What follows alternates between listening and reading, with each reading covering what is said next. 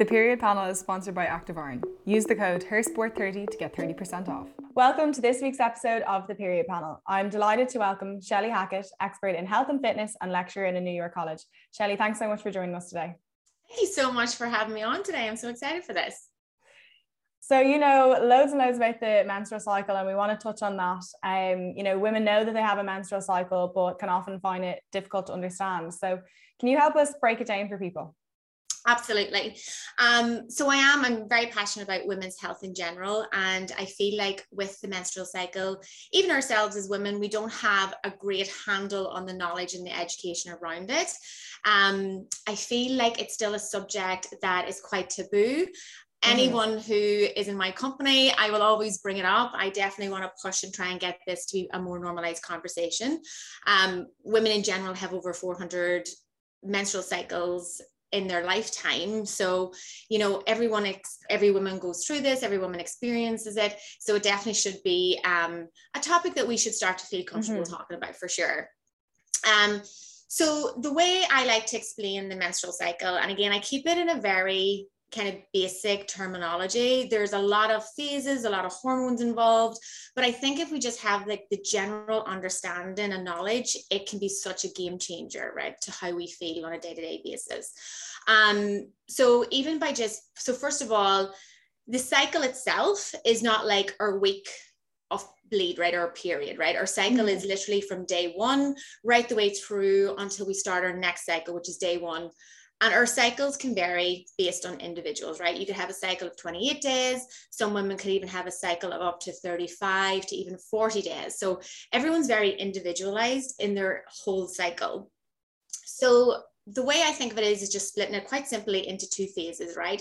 You have the follicular phase, the first phase, and then the second phase is your luteal phase, okay?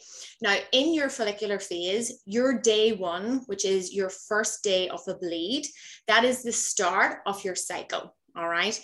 The two hormones that play a huge part is estrogen and progesterone. All right. So estrogen is the hormone in that first phase, right? So from our day one bleed, we start to see that estrogen hormone and we start to see it rise and rise. Okay. So our hormones start off very low at the start of our day one cycle, which makes sense if we think about how we feel on day one, day two of our cycle. Our mood's low, we feel tired, we feel lethargic, we want to eat more, we crave certain types of food. So it makes sense, right? Because our hormones are something that we actually can't physically control ourselves, right? But in understanding your cycle, you can start to control some of the controllables, right? How do we actually treat our bodies during these phases based on what we're going through and what we're experiencing?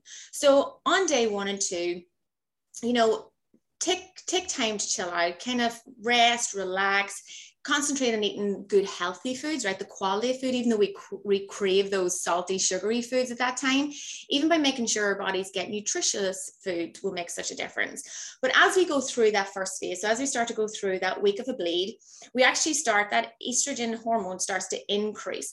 And as we head towards our ovulation, which is literally the center of our cycle, right? So say if we take a 28-day cycle, for instance, day 14 is our ovulation stage, okay? So those hormones are increasing so that they actually peak, estrogen peaks at that ovulation stage.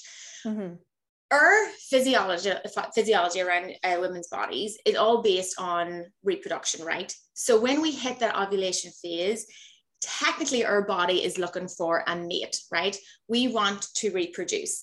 So in that ovulation phase, you will see that as our hormone, our estrogen increases, our mood starts to increase. We start to feel a bit more outgoing. We start to feel good about ourselves. We start to feel confident. We want to move around. It's a very social time in our cycle, right? Because we are technically looking for a mate. So in that period, you'll start to feel like you're Wonder Woman. That's your most powerful part of your entire cycle. That's when you'll feel most confident, as I say, most sociable, most chatty. So it's a really, really enjoyable part of the phase. Now, as we come out of ovulation, progesterone, which is another hormone, it's a hormone that chills us out. So it works very opposite to what estrogen works in our body as, right? So it kind of wants us to go into this hibernation mode, essentially. So if we technically have fertilized an egg in ovulation, then progesterone in our second phase is trying to protect us, trying to make us rest and recover in case that we are, we do have another human in our bodies. So at a certain point, that hormone will start to decrease again. Now, when our bodies realize that that egg hasn't fertilized, that's when we dip back down into the low hormones again of both estrogen and progesterone. Okay. So our hormones goes in ebbs and flows, and it's based on basically what's going on in these two cycles, the middle point being that ovulation phase. Does that kind of all make sense?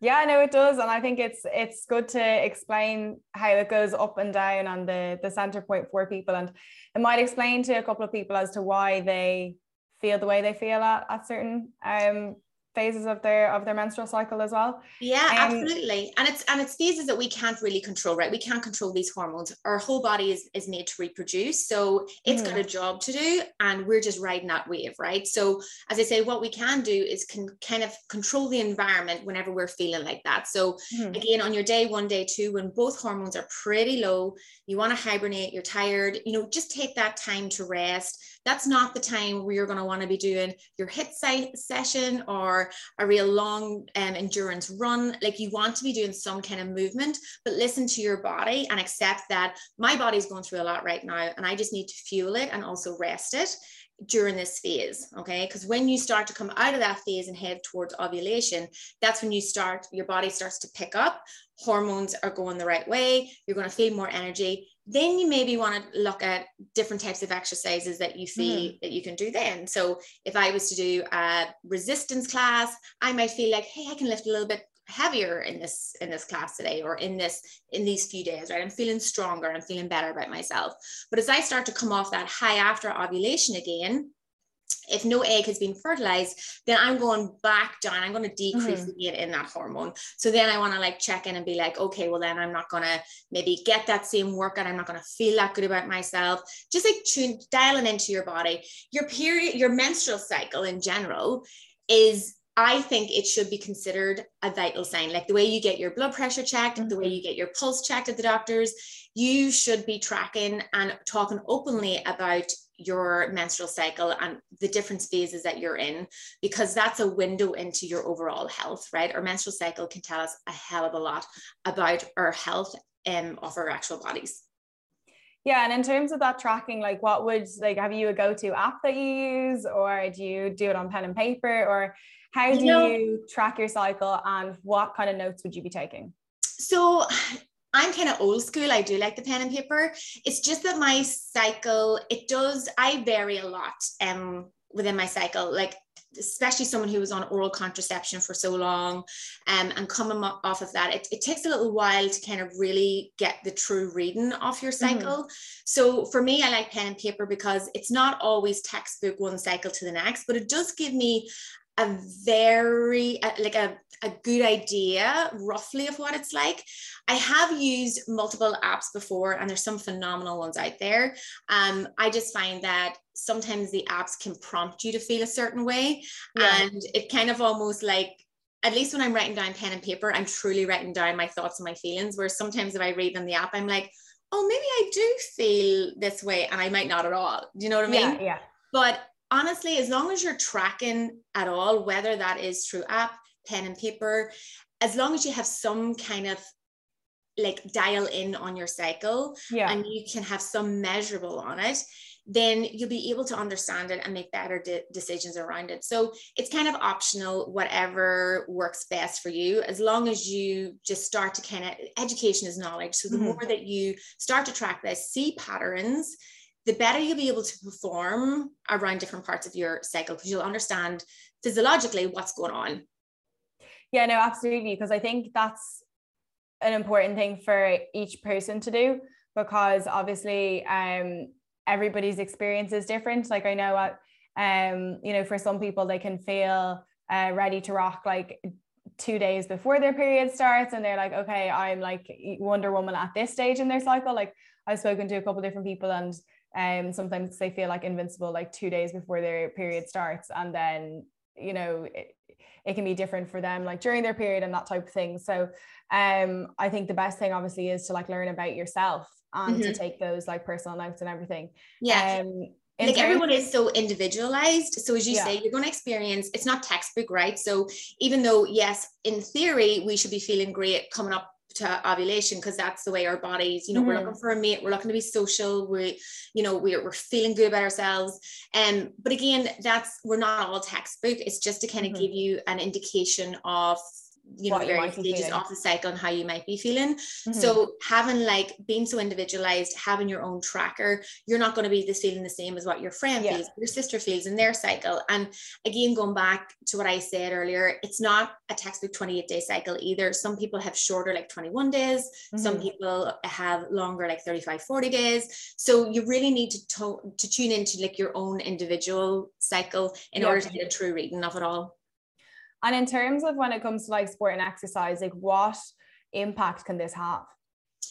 So they are doing a lot of research around this subject at the minute, and the menstrual cycle and how it affects women in sport.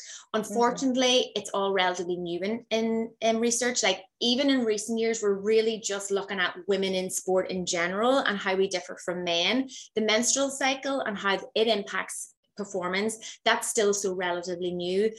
Thankfully, they are pushing to get more information around that. But again, my advice is, okay, we don't have blueprint of how our cycle affects us in performance, right? But if we are tracking an individualized tracker for ourselves, then we will get to learn how we perform on an individual basis, right? So I know coming up to my ovulation that most of the time I do feel like I'm in my best shape and I'm in my fittest. That could be a confidence thing as well.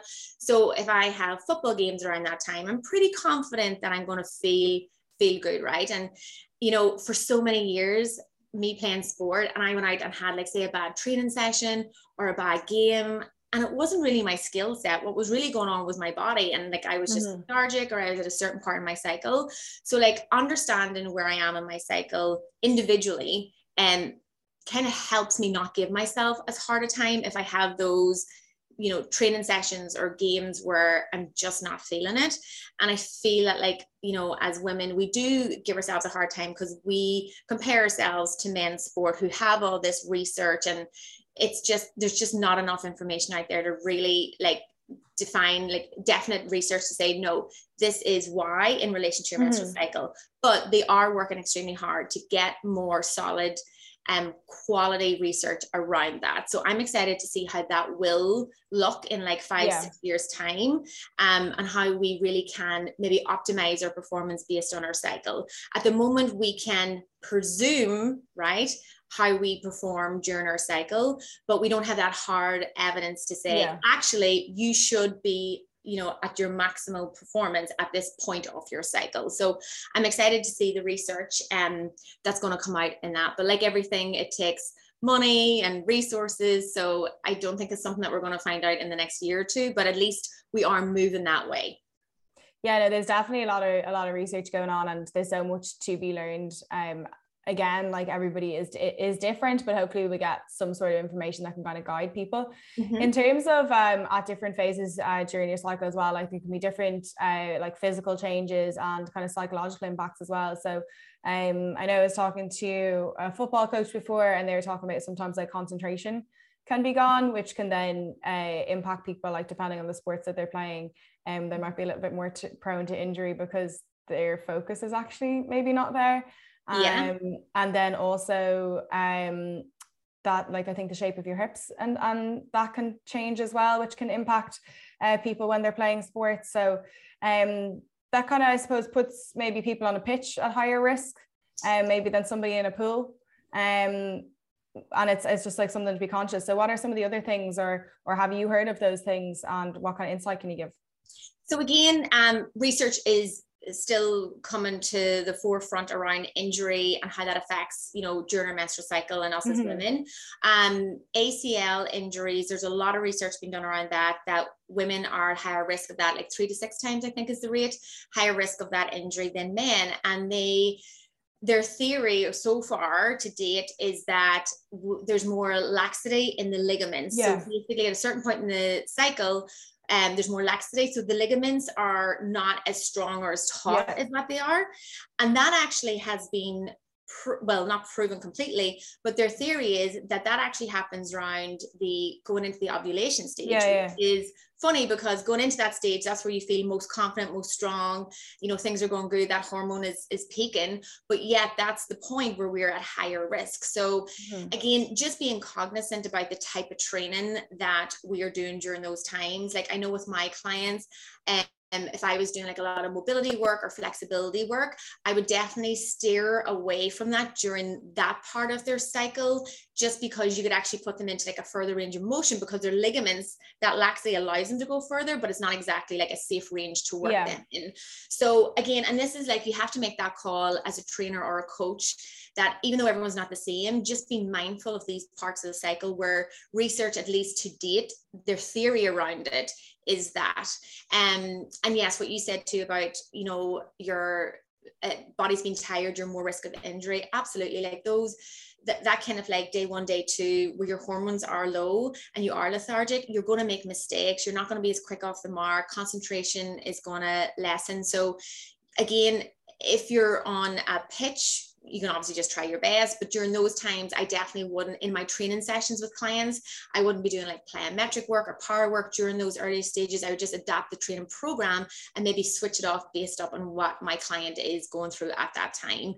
And you can kind of, if you're coaching like a team sport, the best you can do is just generalize it and, you know, do your best. Talk, like communication is key. So like one of the statistics out there is that 81% of women don't talk to their coach or trainer about menstrual cycles. So I feel that like if you as a trainer or coach have a great relationship and start talking more openly, like if you're training women, talk openly about the menstrual cycle, so that if someone is feeling tired or lethargic or feeling that like, you know, they're not really up to the training session that you have planned, if they come and talk to you about that, then you can adapt that program for them. So again, it's just like moving it away from being that taboo subject and just getting people a lot more vocal about it, especially in these women's teams. When, you know, any team I'm involved in, like the girls laugh at me because if I'm not talking to them about their pelvic floor, I'm talking to them about their menstrual cycle. So, you know, I just think that like I got so starved of it growing up, you know, in my school, and, you know, sex education wasn't quite where it should have been. And you went through those teenage years very confused and very, very lost. And I just think that now there is such an opportunity and an easier way of getting communication out there through exactly what you're doing here, through social media platforms. And, you know, people, they're bombarded with information, but yet starved of knowledge. So I think it's important that like you get real kind of cutting edge research facts, good quality information out there, and help kind of steer these women into learning more about the physiology of their bodies, because we really do need to understand what's going on inside us. And like for me, like I knew so little when I look back now in those teenage years and even my early 20s and how little I knew. Like it is crazy. So I feel like that's where I get so passionate now about women's health, is because I don't want people to go through and have, you know, not understand what's going on with their bodies, not understand how they're feeling, and, you know, feeling low, feeling high. And but like by just tuning in and understanding the basics, then you start to like realize your pattern, and then you can control or at least understand those emotions that you're going through, you know. Yeah, no, like look, in terms of like tracking, like obviously we're advising people to do that and take the notes, and you can learn so much about yourself, that then you can apply when it comes to you know, whether it's training or it's a game or whatever it might be, and hopefully equip yourself in the right way. In terms of from your perspective, because I know you're working with clients that have different targets and goals, and you know, in terms of the weighing scales, like that can come in a lot for people as well, and in terms of body image, and can negatively impact people and can demotivate people sometimes when they get really into numbers on the weighing scale. So can you talk to us a little bit about that and how the menstrual cycle can impact that, and maybe educate people on something that they might be completely misunderstanding for years and years and years? Yeah, I mean, the scales is still, we are moving away from that era where like we don't rely on the scales anymore. Again, because of how women are made up in certain parts of their cycle, they're going to weigh heavier than others, right? So when I talk to my clients, I talk to them as a way of measuring if their goal is weight loss or even weight gain. I do it by measuring inches around their body, right? Because the scales during certain times of your cycle, especially in that first week of your bleed or in the run up to that bleed, and day one, essentially, people can weigh up to 5 pounds heavier on the scales. Like that is a crazy number. And if you got on the scales and saw that, it would really, if you were really dictating your weight loss journey by the scales, that could really, really throw you. But that's not body fat weight, right? That is water weight. For you to accumulate a pound of fat, of body fat a week, you have to consume 3,500 calories. So you'd have to eat an extra 500 calories a day to accumulate 1 pound of body fat, right? So when you get on the scales and you weigh 5 pounds heavier, that's not body fat. You cannot put on that much weight in that short amount of time. Okay. So it comes down to our hormones again and progesterone, right? Whenever we have an increase in progesterone, right? So whenever we're going into that hibernation phase or that second phase of our cycle, it actually causes kidneys to retain salt and water. That is water retention that is weighing on the scales. So the good news is it's very short term, you know, and a few days later, your scales are going to become lighter, but the scales is not a measure of your success if you're on a weight loss or weight gain journey, whatever your goals is, right? So we really need to move away from using the scales because they can fluctuate so significantly, whether it's a pound or 2 pounds, or as I say, you can go up to 5 pounds in a single day. So yeah, education around that, and just trying, even for women, again, communicating with your clients, where are you in your cycle? This is why you're weighing heavier. Do not get disheartened.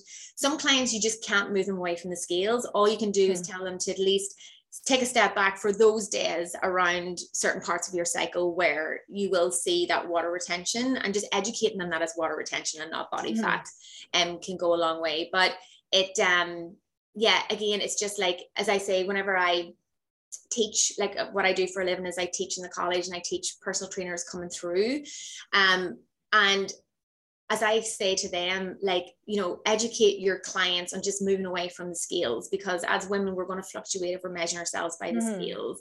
And a lot of it's just like habit and our go-to, but like, you know, even how they feel in their clothes, as I say, take their measurements of inches off them, like they're going to see better results that way than jumping on and off the scales. So again, hopefully in the future, it's something we're moving further and further away from as a measurement of, you know, body fat, or as I say, your actual journey that you're on.